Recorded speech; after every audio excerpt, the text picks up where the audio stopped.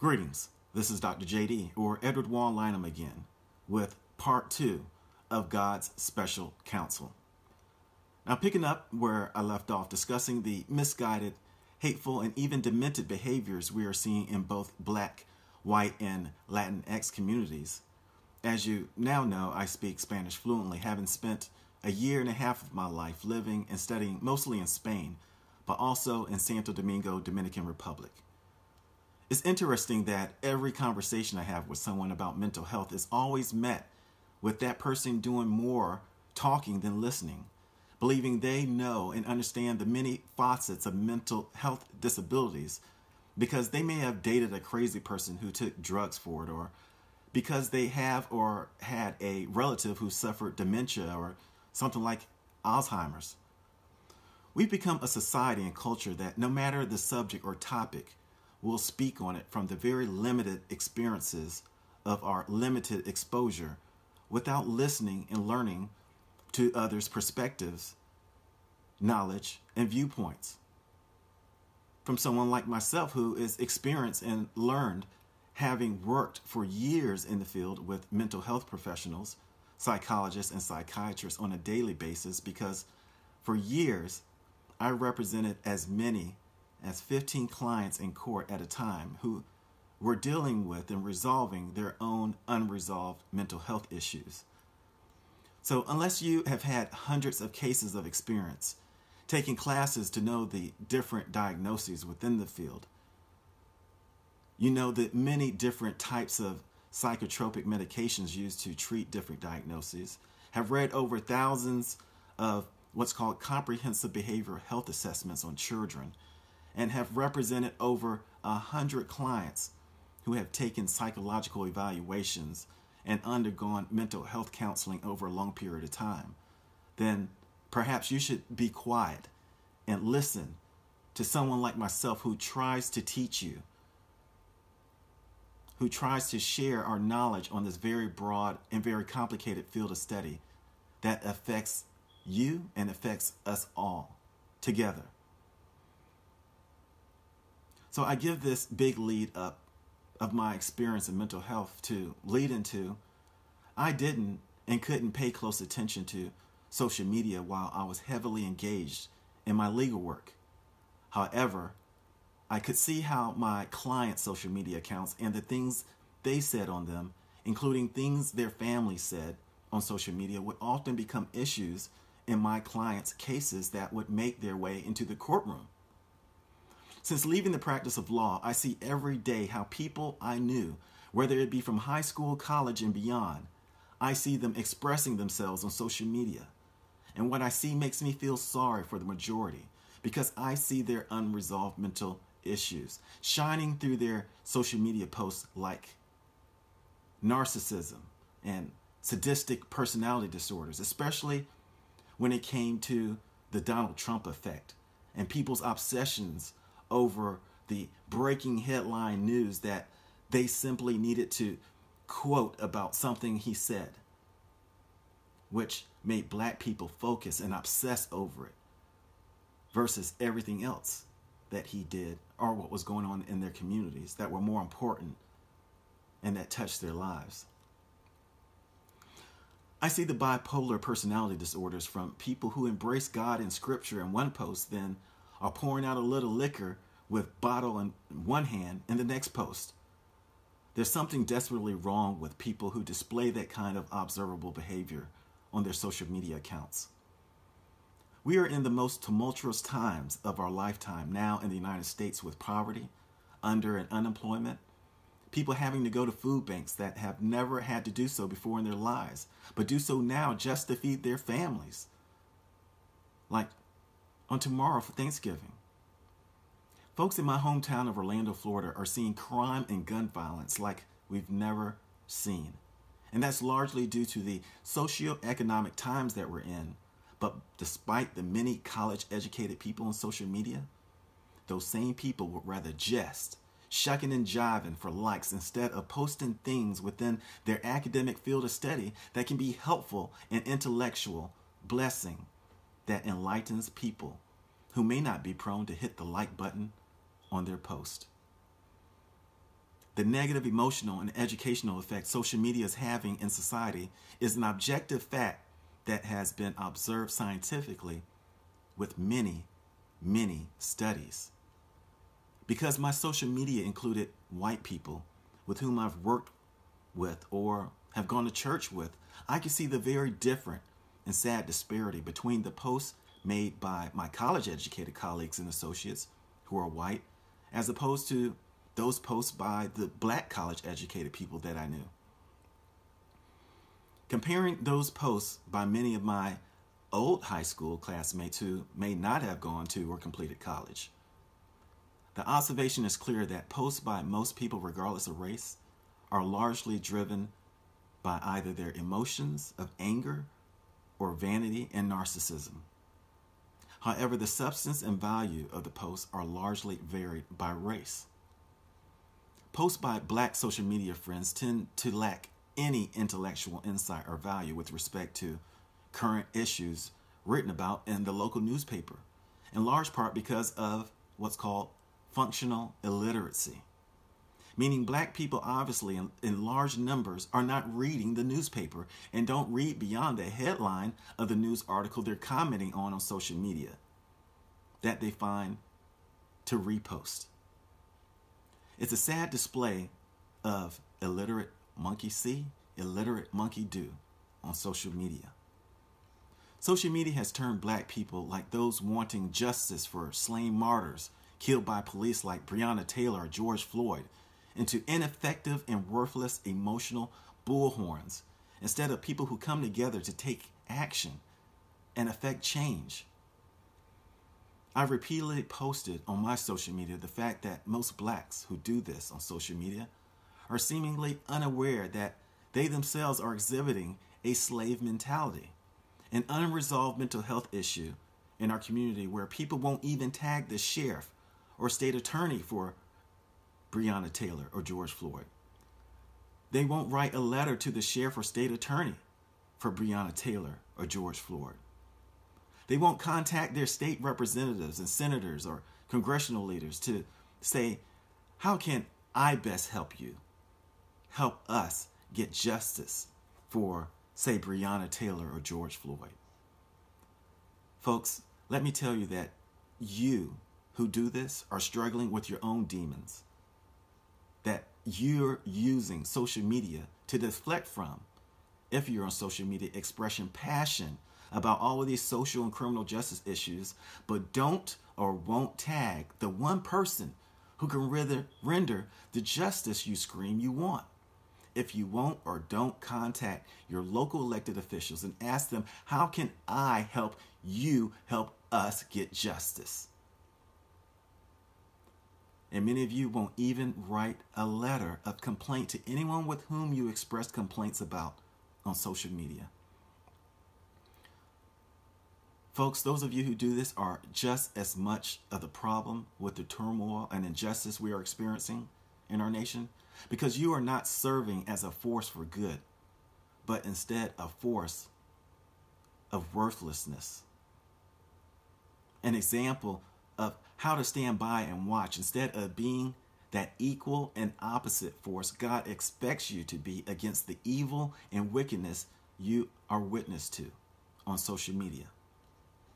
You all need to pray to God that He breaks this slave mentality curse in our minds that preclude us from working with community leaders, from writing a letter, a complaint that tags the sheriff or state attorney with our concerns about the video we just saw where one of the deputies or officers murder a black person in cold blood. Not doing so is equivalent to not voting. Many people vote for President of the United States, but the same people won't stand up to their local sheriff or district attorney who they can't stop complaining about.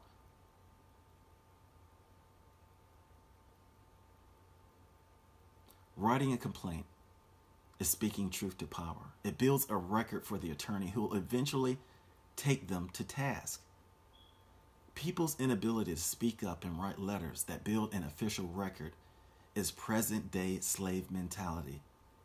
You're the present-day equivalent to the former field Negro who'd never lodge a complaint against their master. And the free slaves of today who don't lodge written complaints against elected officials, including corrupt judges, are field Negroes. You all need to pray to God as to why the only thing you can bring yourself to do is repost the headline on social media with some commentary and maybe go to a protest where you live on Facebook just to seem like you're doing something when you won't even do the basics of writing a letter of complaint. I can't emphasize more the illiteracy issues in our black community where we don't confront the issues in our own backyards. And for the life of us, like I said, won't write and file a formal complaint about anything, even when your own children are affected. You'll call and shop around for an attorney that you want to do all the work and do it for free before you even write a letter to the people in power who can directly and swiftly address your concerns. Too many people on social media get a false sense of accomplishment from their social media echo chambers. Fortunately, more and more of our local preachers and ministers are recognizing the problem and beginning to address it in their sermons. Emotional commentary and opinions on a topic is not and never will be a substitute for taking real action. Real action, again, being signing a petition, letter writing, boycotts, even protest. The things literate people know work because they've read and know what works, versus following the blind caravan of people out there for their own vanity, dragging everyone who's also in their closed-minded and narrow box along with them, as though people like me don't know it's all a deflection away from your own cowardness. Take 2 seconds to call or write your local congressperson. Take 2 seconds to attend a city hall meeting, to share your concern during the public comment portion of that meeting. The most concerning posts to me, however, are those made by people I know who have law degrees.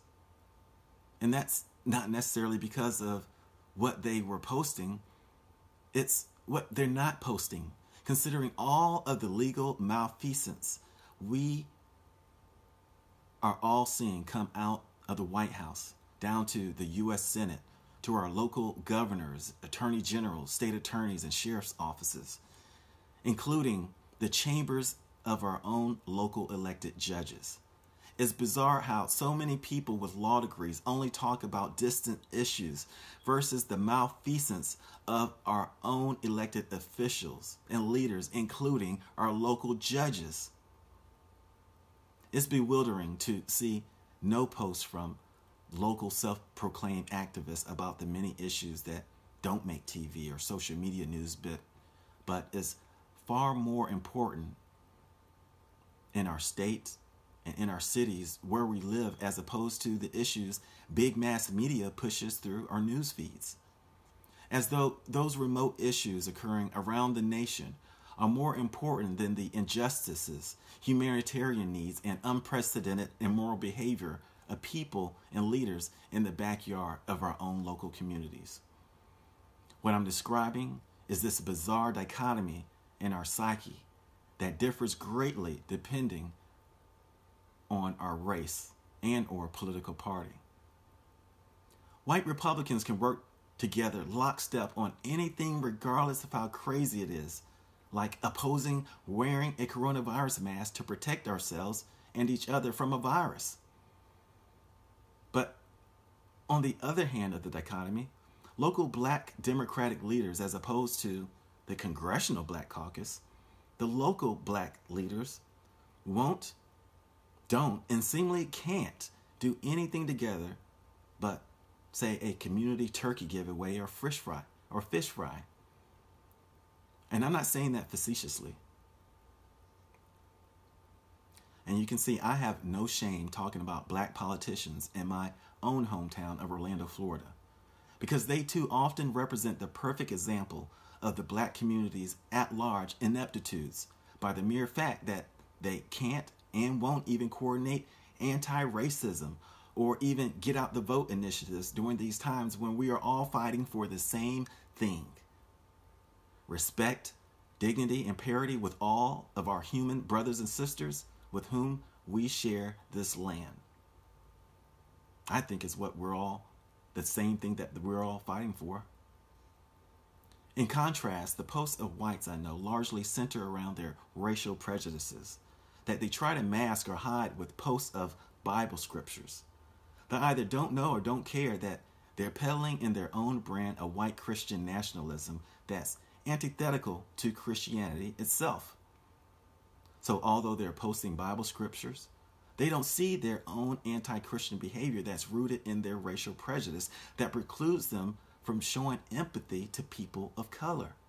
Meaning they seem to know or simply don't care that their behavior and actions reveal they don't see people of color as equals. Society has drifted far away from God and into a land of self-pride, selfishness, and pretentiousness to the point where many televangelists are unafraid and unabashed to show their demented right-wing stripes from the pulpit by preaching that God and Jesus Christ prefers one political party over another, while condemning liberals and Democrats as evil people who hate God. So the people we refer to as Christian nationals aren't at all Christians because they see themselves as the salt of the earth, anointed as God's chosen, as though there's a New Testament gospel that gives white Gentiles this special Christian status. It's demonic on every level when God made even men with dark skin in his image while reserving any status of a chosen people to the Jewish people or Israelites. And like I said in part 1, that's because these people are listening to these right-wing televangelists and false prophets that are preaching and teaching a perverted Christian orthodoxy that's rooted in their own politics and political beliefs versus what's written in the Bible and New Testament as Christian values like love thy neighbor, help the poor, and do good works for those people. The vitriol spoken by too many conservative evangelical preachers are anything but. For example, the so-called prophet Jeremiah Johnson, who recently left his ministry in Lakeland, Florida for greener pasture in North Carolina, has been spewing crazy right-wing, pro-Trump, anti-Christian prophecies since I began paying attention to him this past summer. Ironically, after Biden announced he was going to pick a female vice president running mate and the likelihood that she would be a black woman, did this false prophet, Jeremiah Johnson, begin prophesying that the woman Biden was going to pick would be a Jezebel figure who'd win Joe Biden over with her charm and charisma. He described who he thought would be the first female black vice president as a Jezebel figure, from who Christians like him should avoid. That's how you substitute Christian prophecy for your own secular politics that promotes white supremacy, by doing exactly what this false prophet Jeremiah Johnson did. That's not prophecy. That's his personal right-wing political views that he regurgitates as false prophecy. But this false prophet, Jeremiah Johnson, is not alone, as we know.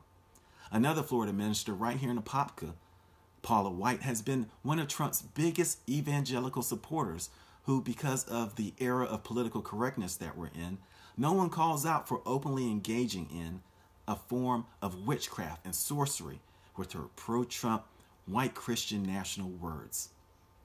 Instead of her praying for God to have his will with our national politics and presidential election, she openly declares and demands in Jesus' name the political outcomes she desperately wants to come true, versus praying to God for revelation based upon what he, our God, is doing and shall do.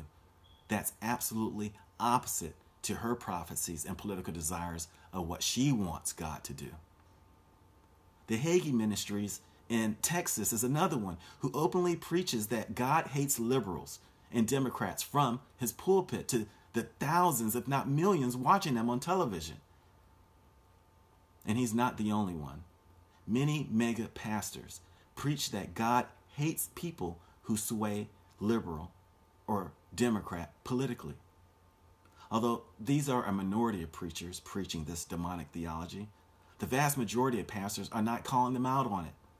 Sober Christians know our God is one of love and truth, and that these preachings about God hating certain people is antithetical to Christian orthodoxy, meaning it comes from a sinister and wickedly evil place.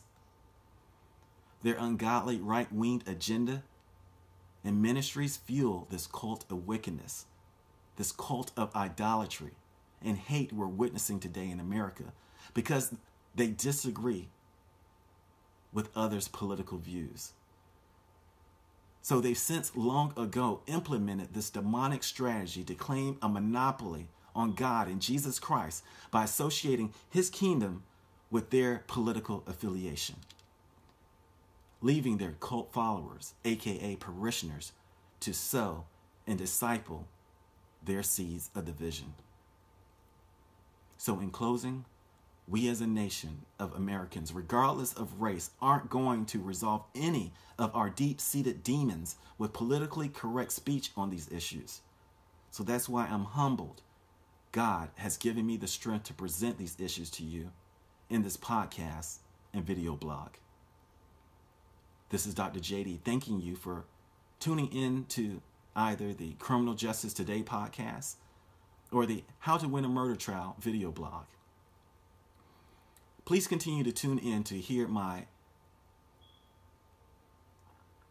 put into proper context the criminal and sometimes social justice issues of the day that the mainstream media or social media pushes on us because they don't want us talking about, and allow me to package it all up in a way we can digest it and use it to look at these issues from a vantage point that moves us all closer to realizing we're all one human race on assignment for our one God's kingdom. This is Dr. JD. Thank you. Happy Thanksgiving. And until next time, goodbye.